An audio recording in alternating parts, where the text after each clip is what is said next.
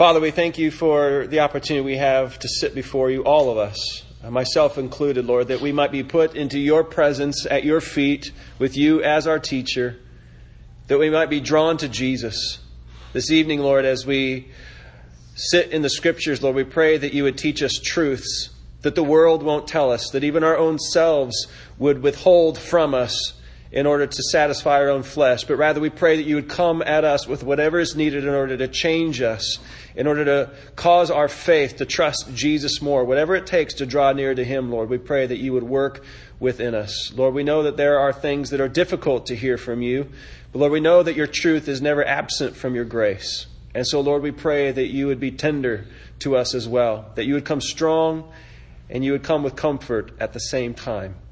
And so we give ourselves to you. I pray that you would guide my heart and my mind and my lips to only say what you have ordained for this evening. And we pray this in Jesus' name. Amen. It's sometimes hard to get up and preach because you don't always know if people are going to believe what you have to say. I was just reading earlier in the Reader's Digest about how much people trust other people. And they did a survey where they asked people if you lost $100 and somebody was to find it, how much would you trust the person who found it to give it back? And what they did was they gave different types of people based on mostly occupation. Dry cleaners, home builders. And the number one group of people that were trusted to give the money back were in-laws. In-laws. 71% of people said, I believe my in-laws would give that $100 back. Now, I have great in-laws. I'm 100% sure they give my money back. They have raised a great woman who endures me, and she married me, and I've got 3 great kids. I'm glad that they're here tonight. Number 2 was doctors. Doctors would be the second group of people. And coming in at 69% were clergy. People trusted clergy, only 69% to give the money back. And so here I stand before you wondering if only 69% of you trust me tonight. But, a lot of people can take the stage and can take a mic, but there's one God who always tells the truth. And so that's why we go to the Scripture to understand what he says. We want to know what he says. Jason Hudson can stand up here. Miss Della Grace can stand up here. Any preacher can get up. But unless they are dividing the Word of God correctly, unless the Lord comes and brings his truth to us, somebody could be lying. And it's not about $100. It's about eternity. It's about eternity. So we want to make sure we have the truth. So we're going to go to the Scriptures tonight. And we're actually going to tackle a subject that's been very present in our midst over the last couple of weeks. And not just in this room and not just among Christians, but along all of the Carolinas. There's been a great big storm that came our way. And we watched it as it came across the radar and it came across the Atlantic. And we watched it come. And man, it was geared up originally to come right out of the gut and come right. In fact, it was coming just about over my house when I saw it on the radar. I just live a few blocks from here.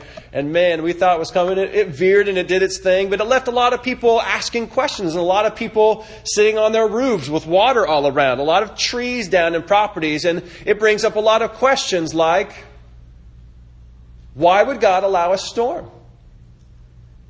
These are situations that not only Christians wrestle with, but also non-believers. Why are there storms? And people might want to pass it off on the fact that we haven't recycled enough. We haven't saved the world enough, and so the temperatures are rising, and we've done all this. But I believe God is involved in all of weather. I want to begin our night. Of course, we said that he always tells the truth, and it tells us concerning God and the weather. It says, praise the Lord. This is from Psalm 148, verses 7 and 8. Praise the Lord from the earth, you great sea creatures, and all deeps, which are the oceans. And it goes on to say, fire and hail, snow and mist, stormy wind, fulfilling his word. The truth of the Scripture says this, that storm didn't come off the Atlantic by itself, but that God is in control of the weather. Things aren't just mixed up on the earth because they happen to be, or because God wound it up like a top and let it go, but because God is in control of the weather. In Psalm chapter 19, it says that the heavens declare the glory of God, And that all this world has been made in order to show us God. In Romans chapter 1, it says that no one was without excuse because God's invisible qualities are clearly seen in the creation that He has made so that we can view Him. We're without excuse. And so God has created a sanctuary. And within that sanctuary, as He rolls out the weather, whether it's a sunny day, a cloudy day, a storm across the Atlantic that comes and drops a lot of rain and causes a lot of havoc, God is in control. He allows these things. He does these things. So we're going to tackle this, and we're going to look at 4 different storms that we've all probably heard of from the Scriptures and ask this question: why does God allow storms? Why does He send storms if He's in charge of the weather? Why has He done this? We decorate sanctuaries in order to help reveal God and to show who He is. Right now, this is decorated for fall, and we're reminded through the season, we've brought it inside to remember that God has seasons, and slowly things die, but then there's the recovery after the winter, and then there's a resurrection with the spring. Later on, we're going to bring in Christmas. You will probably have things all around you. Decorate your sanctuary, and it all draws our eyes in this sanctuary to God.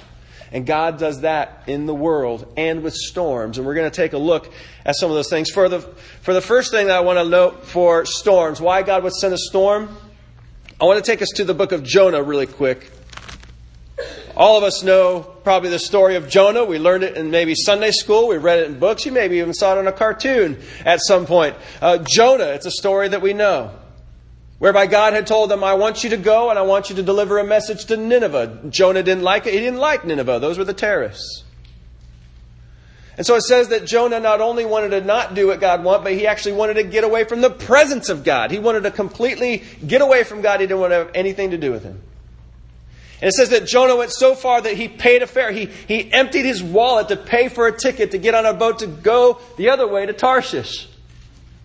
And so Jonah gets on the boat. And we find in Jonah chapter 1 verse 4 it says, but the Lord hurled a great wind upon the sea, and there was a mighty tempest on the sea, so that the ship threatened to break up. There didn't just happen to be a storm. The boat just didn't happen to rock. The sailors that were there just couldn't not control the boat because they didn't want to that day. God, it said, had hurled a wind and a tempest onto that sea. Why would He do that? When our kids were younger, one of our kids, and I can't actually remember which one it was, went running in a full sprint. And I remember this man with a big, strong arm finally came and battered one of the children and knocked them off of their path. Now, who would do that to a child? You know who would do that to a child? Their father. I did that. As that child was running with full steam towards a busy road, their father came with his arm and knocked them off the path. Why? To correct their direction. I desired life for my child. I loved my child. And so I used all my strength and all my will and all my love to take and knock them off the course that they had set right before the vehicle came and would have killed them. See, when Jonah got on that boat, surely God was upset. Like a parent might be. But you know why that storm came? For correction. So that's the first reason I want to bring up, that God might bring a storm. God might desire to correct people. He might choose to hurl something our way in order to cause us to stop and to get off the boat, or maybe be, as it says later, it uses the same word, hurled off the boat, and to be scooped up by the grace of maybe a big whale and then vomited on a beach and be put back on our path. God wants to correct His people because He loves us and He has things for us to do. The second reason there might be a storm, we find this over in the book of Matthew. Jesus has His disciples, who many of them were seafarers. They had gotten into the boat, and as they got into the boat, they go out and there's a storm going on. And it says in this particular passage in Matthew chapter 8 that as the storm's going on, Jesus was asleep. He was being rocked to sleep like He was in Mary's arms again. And so while it's sleeping, the storm comes, and even these sailors who were experienced, they couldn't control the boat. In fact, it was so scary that they went down to Jesus and they said, "Don't you care that we're going to die?" And Jesus' response was this. It says, and he said to them, why are you afraid, O you of little faith? And then it says that he rose and he rebuked the wind and the sea. Again, God commanded the wind and the sea and it stopped. He already knew the storm was coming, but now he's told it to stop. And it said this, and the men marveled, saying, what sort of man is this, that even the winds and the sea obey him? The first time we saw that he corrected. In this one we see that they got into the boat and it seemed like they were followers. It seemed like they were disciples on course with Jesus. But when things got turbulent, they took their eyes off him. He says, why are you afraid? Why don't you have faith? And so God will sometimes bring a storm our way because he realizes that we don't trust him. We don't believe that he's going to carry us to the intended goals that he has for our life. We don't trust him. And so he wants to grow our faith and cause us to trust him in that thing. So we've seen in the first storm that God uses it to correct. We saw in the second one that God uses it to grow faith. In fact, remember, just speaking on that one again, just a couple chapters later in Matthew chapter 14, that's the story where Peter sees Jesus come walking out on the water. And Peter says, if that's you, if it's not a ghost, tell me to come. And Jesus says, come. Peter gets down out of the boat. But it says Peter began to look at the waves. And he began to sink. And Jesus reached out his hand and he saved Peter. But then he says to Peter, why'd you doubt me? Where was your faith? It was a faith issue. He needed to grow his faith. He needed to trust Jesus more. And one more note about that. The word that's used for storm in Matthew chapter 8 is this, seismos. Seismos is the same word that we get the word earthquake, and that's usually how it's used in the Scriptures, that there's been something so turbulent. And on that sea it was turbulent.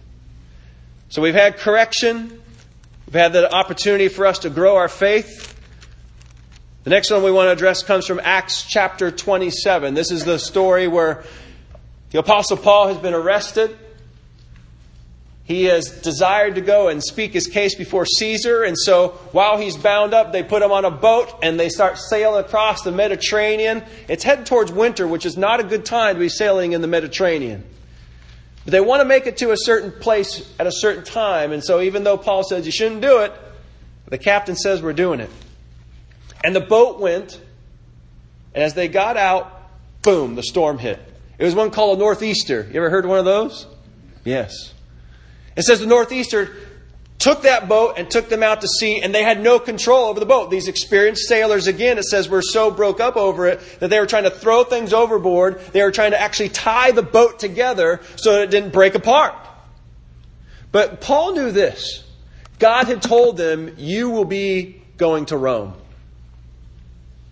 Now, Paul could have said, I want first class.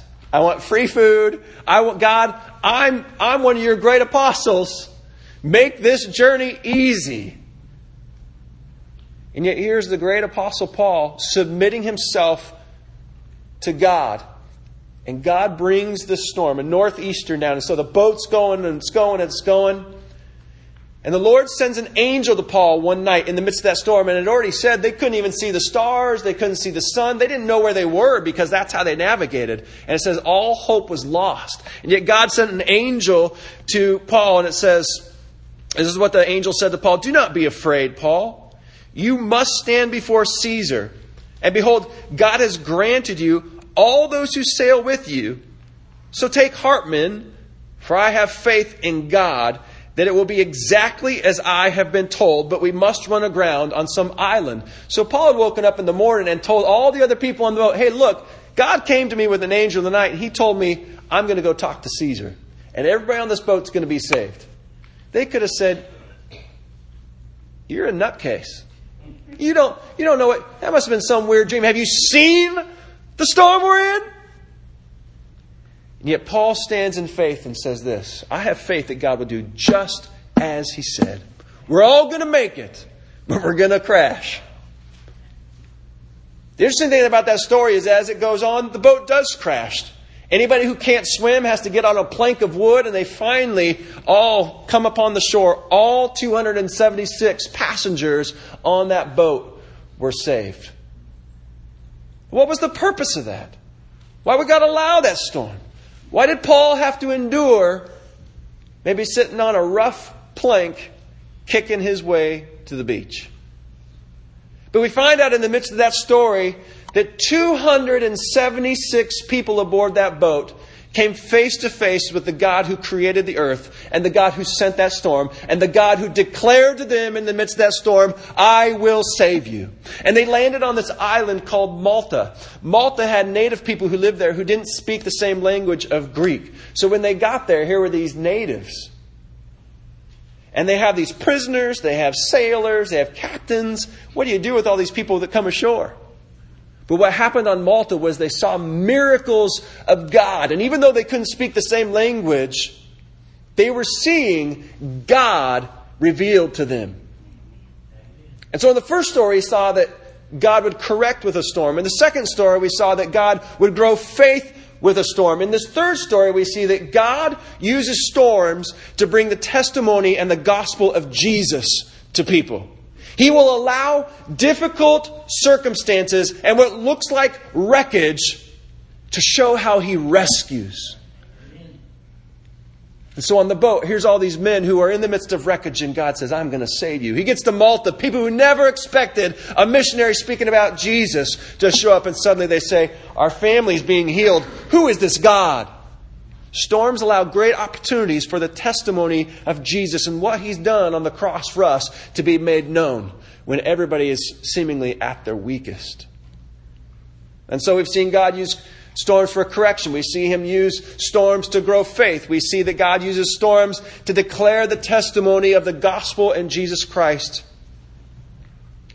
And finally, we end with what is maybe the greatest known storm story, not just in the Bible, not just in churches, but in all the world. The Scripture says in Genesis chapter 6 that the world had become so evil that all people on all the earth did all the time was think about how they could satisfy themselves and just be evil. People were violent, they were selfish, they were unrighteous. Nobody loved God. It was just complete wickedness, so God did something about it. It says in Genesis chapter 6, verse 13, God said to Noah, I have determined to make an end of all flesh, for the earth is filled with violence through them. Behold, I will destroy them with the earth. Later on in verse 17 he says, for behold, I will bring a flood of waters upon the earth to destroy all flesh, in which is the breath of life under heaven. Everything that is on the earth shall die.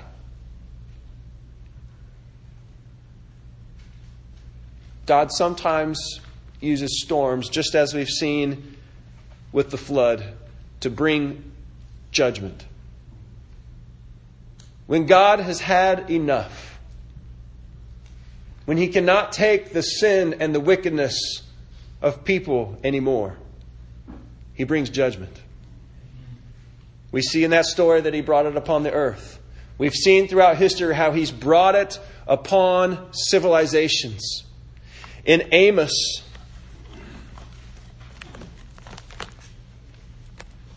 the book of Amos, chapter 6, they used to blow a trumpet when there was a warning in a city. And it says this in Amos chapter 3, verse 6. Is a trumpet blown in a city and the people are not afraid? Does disaster come to a city unless the Lord has done it?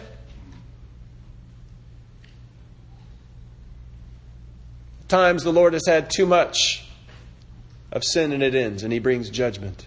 In fact, we are told that there will be another time, just like the days of Noah, when God will say, that is enough, and I've saved all that I have numbered, and the saints are coming home, but I am bringing judgment upon the earth. And there will be great storm and tribulation in that day.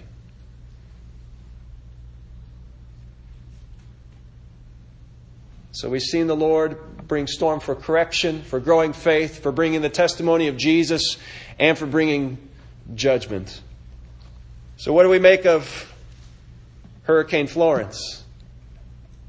What do we make of any storm that comes across this country or this world? In fact, I don't want to limit it to just nature And whether there's precipitation or winds, fallen trees, earthquakes. I don't know about you, but I didn't have much damage at my house. In fact, we had one tree that was headed right for our tree house. And God stopped it by another tree. Some good arborist came and yanked it off our tree houses. I didn't have much damage in this storm. Sometimes these physical storms don't get us. What was God showing us? But I guarantee you, every single person in every one of these seats has endured other storms in life. The cancer has come. Someone close to you has died. The thing at work didn't work out the way that you wanted it to. The girl dumped you. These things come about. And we wonder, like Job did, God, why? And God's answer to Job was, because I'm God. I have my purposes, which you can't handle. Where were you when I made the mountains? Where were you when I hung the stars? You don't understand. But you got to know this, Job. And you got to know this, people. God is God. And whatever storm that you're going through, whether it be one that's coming in off the ocean or one that just comes along in your schedule, you did not even see it coming, but God allowed it to come. We ask those questions, why God? Why the storm? And I believe that at times God will reveal to us why He sent the storm. Did He bring Florence or whatever storm that you just thought of in your mind? Did He bring it to correct you? Does He love you so much, but He's seen you wandering away from His presence, you wanting to go towards your own sin and your own defiance? You've been going that way so far that He had to come towards you like a father with a big mighty arm who is sparing you from disaster. Could be. Has He noticed that even though you've been to the altar and you say, Lord, I trust you for forgiving my sins, that there's a lot of times right now that your faith is shaky. Something happened. And you're like, God, I don't know that I can trust you. I don't know that I can walk on this water much more because it looks pretty crazy out here. Does Jesus in that storm need to come to you and say, hey, you of little faith, why are you doubting? Why are you afraid? Is He trying to grow your faith in it?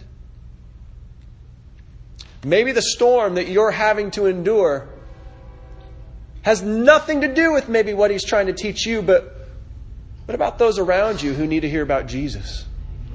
They're all watching you. They're seeing if you're going to still bank on Jesus in the middle of the storm.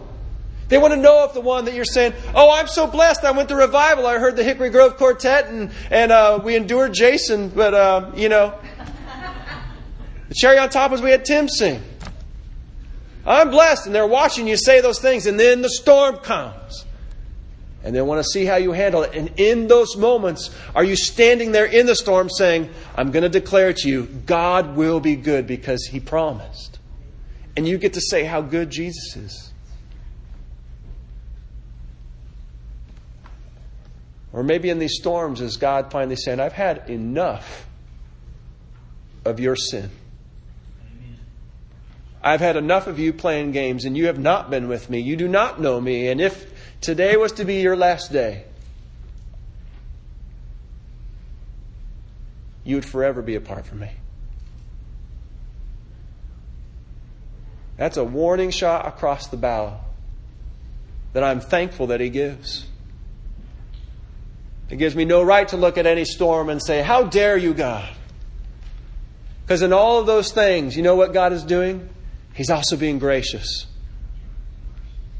In the correction, the growing of faith, the giving of the gospel, and even in judgment, the Lord shows His graciousness. You know that every one of those stories, even though that storm was coming, He always saved people. He spared Jonah with the whale and all those other people on the boat. He rescued Peter by sticking out His hands, and He told His disciples, where's your faith? And then He calmed the sea for them. They didn't perish. Paul and the others, they could either do the backstroke or they got on a plank, but they made it to land. And those people on Malta heard about Jesus. People were saved. And even at the flood, there was 8 people and a whole host of animals that got on that boat and were saved. All those things were pointing, not that we should get on boats or planks or find out how to be good sailors. They were all pointing to Jesus. The Scripture says that there's no way to be saved in the chaos and storm of this life that was caused by our sin, except for us to say there is one way out. His name is Jesus. Because God is using this great sanctuary of creation and all that He does even in this space in order to get our attention. And if it takes a seismic earthquake or storm to do that, He's going to do it. Because He paid such an enormous price to save you. He loves you so much that He sent His one and only Son. Jesus Christ, God, took on flesh. And He didn't just live here for 33 years eating unleavened bread with the Jews. He was the sacrificial lamb who was put on that cross in your place. Instead of you, it was Jesus. You know that while Jesus was on the cross, Scripture says it was also the Father's will to crush Him. That He did not withhold a storm from Jesus. But when Jesus was on that cross, He actually cried out, my God, why have you forsaken me? And the Scripture says that He was crushed for our sins. He was crushed in our place instead of us. In fact, even right there it says that the sky went dark and there was an earthquake in that place. Because it was all announcing the fact that we should pay attention. That if we would just believe in what Jesus did for us to save us, that God would say, I will take all your sins off of you and I will put it on Jesus and His cross. And you get to be saved. I want you to get with me on that boat. He tells us in Scripture, Noah in the boat, that was a picture for you to see how Jesus wants to save you from judgment. I'm going to close with just a couple quick thoughts here. There's a song that's out right now that's really popular in Christian culture. It's playing on the radio. You hear it at concerts, sing it all over the place. It's got a ton of amazing, great lyrics. How God's willing, because of His love, to do so much for you, to kick through walls, get into the shadows, and rescue. But then there's this line, and I just got to tell you, it irritates me. I just wish it would be stricken from the radio. Change the line or something. It says this. Oh, the reckless love of God. The reckless love of God. It's a catchy tune. There's lots of great stuff in it. But then it comes and says, God's love is reckless. I just want to say to you tonight that God's love is not reckless. It is so precise. We're told in Hebrews that His word alone is like a fine, double-edged sword that is able to go into a heart and precisely bear us open and judge our hearts exactly as need to be. Then why would He be careless then with His love and be reckless? No, He's not. He's not reckless when He sends a storm. He knows exactly what He's doing in His life because He loves you too much to be reckless. Amen. He is coming for you. And He's going to do exactly the thing that it takes to get your attention. So God's love, first of all, is not reckless. It's much like a pitcher. Some of you might, this is a big baseball state. And some of these pitchers are so good at what they do. They stand up there and they throw these balls really fast. And they have to get it over the plate, try to strike the guy out. Now, I've tried that. I'm not very good at it. But those professional pitchers, man, they're spot on. That's why they get paid the big bucks.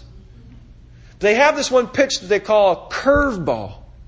And they take this thing and the way they spin it, the ball looks like it's going for the batter's head almost. And then suddenly it curves and dips in and boom! Exactly in the catcher's mitt. Right where the pitcher intended it. He didn't throw a reckless pitch. He threw a curveball. And it got exactly where He wanted it to go. God does the same thing with His love. And it might look reckless. It's not. It's precise. That storm might look reckless. It's going all over the map. I've heard that one might actually come around and come from North Carolina again, which we should be paying attention. If He didn't get our attention the first time, hopefully we get it the second. But if God throws the curveball, He knows exactly what He's doing. Another thing is that these are things that Jesus said would be signs of His return. They're literally things that would happen in this creation with earthquakes and storms.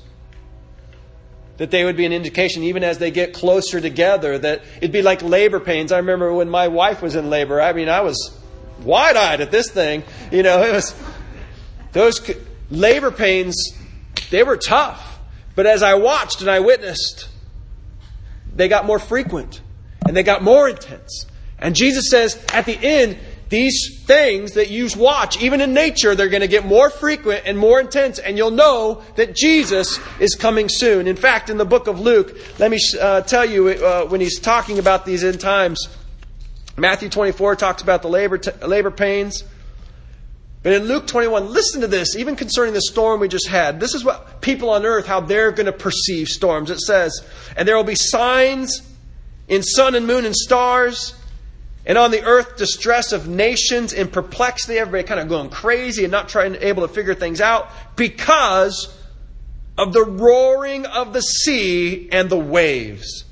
People fainting with fear and with foreboding of what is coming on the world. For the powers of the heavens will be shaken, and then they will see the Son of Man coming in a cloud with power and great glory. Now when these things begin to take place, straighten up and raise your heads, because your redemption is drawing near. The Scripture said that the sea and the waves and all that would be going, all the nations, even maybe it's rising, might be in perplexity and distress, but not the people of God. 2,000 years ago, a Jewish man said this would happen. And when you see those signs, get ready. He's about to come. So we need to be paying attention to the later pains of Jesus' coming. Last thing is this.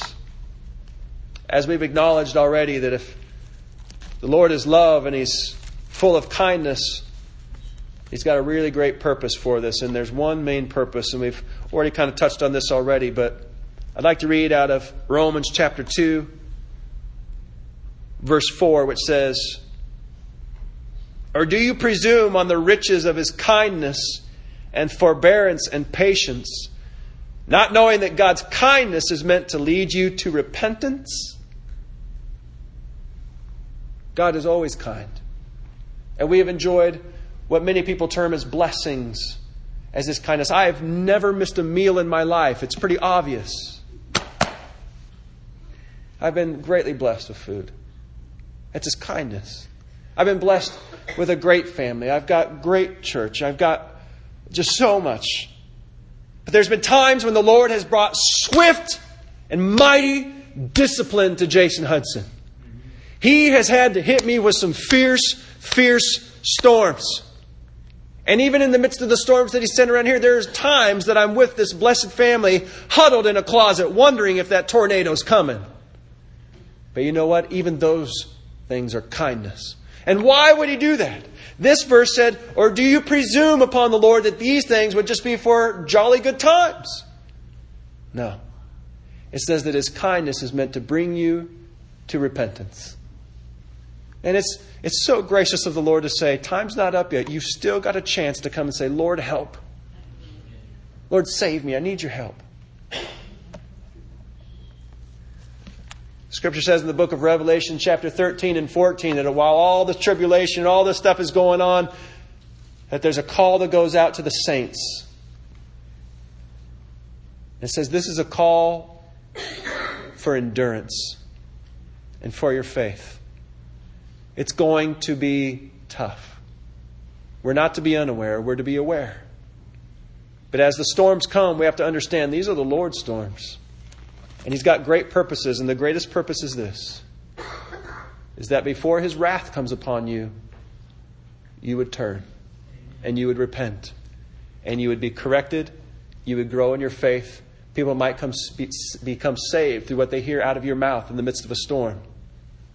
Before judgment comes. I want to end with a song tonight. The Lord had me write this several years ago. And I actually don't even remember the exact circumstance. I just remember it was tough. It was one of those situations you would term as a storm. And the Lord took me to some of these passages to help me realize that I can't just blame it on everybody else or something else. You know, I've got sin and God wants to deal with it. There's things going on in my life. He needs me to trust Him. And so He brought about this song called Lost in Your Storm. And it has the framework first of showing that time with Peter on the water. Jesus has come. And then also when the shipwreck came with Paul. And just bear with me here. And I just want to sing this before the Lord and give Him praise for the times that He has used storm in my life.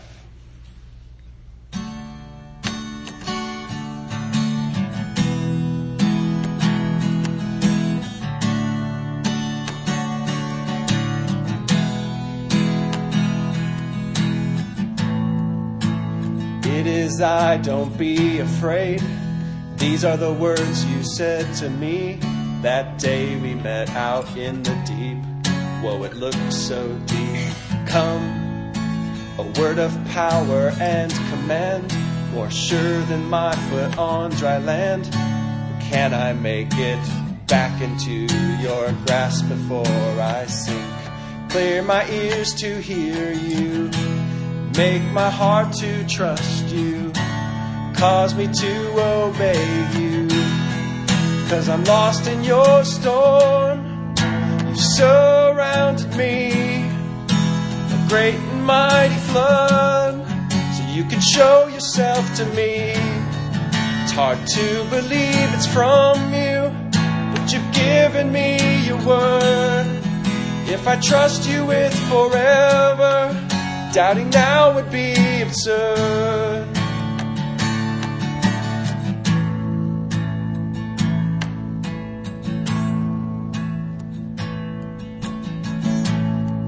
What purpose could this shipwreck serve? Is this the course I have deserved? Your thoughts are not my thoughts, you're right, I do not understand.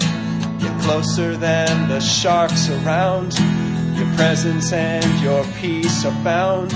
Your love holds tighter than my fears, what sweet relief.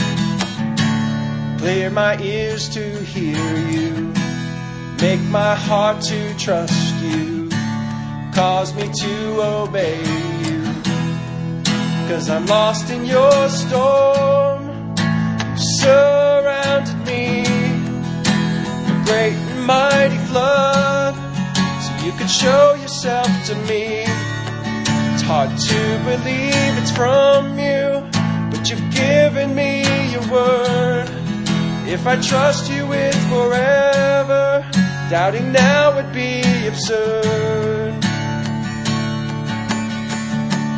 Clear my ears to hear you, make my heart to trust you, cause me to obey you. 'Cause I'm lost in your storm. You surrounded me, a great and mighty flood, so you can show yourself to me. It's hard to believe it's from you, but you've given me your word. If I trust you with forever, doubting now would be absurd. 'Cause I'm lost in your storm.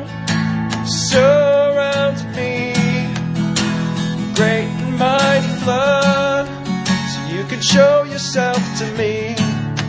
It's hard to believe it's from you, but you've given me your word. If I trust you with forever, doubting now would be absurd. I'm lost in your storm.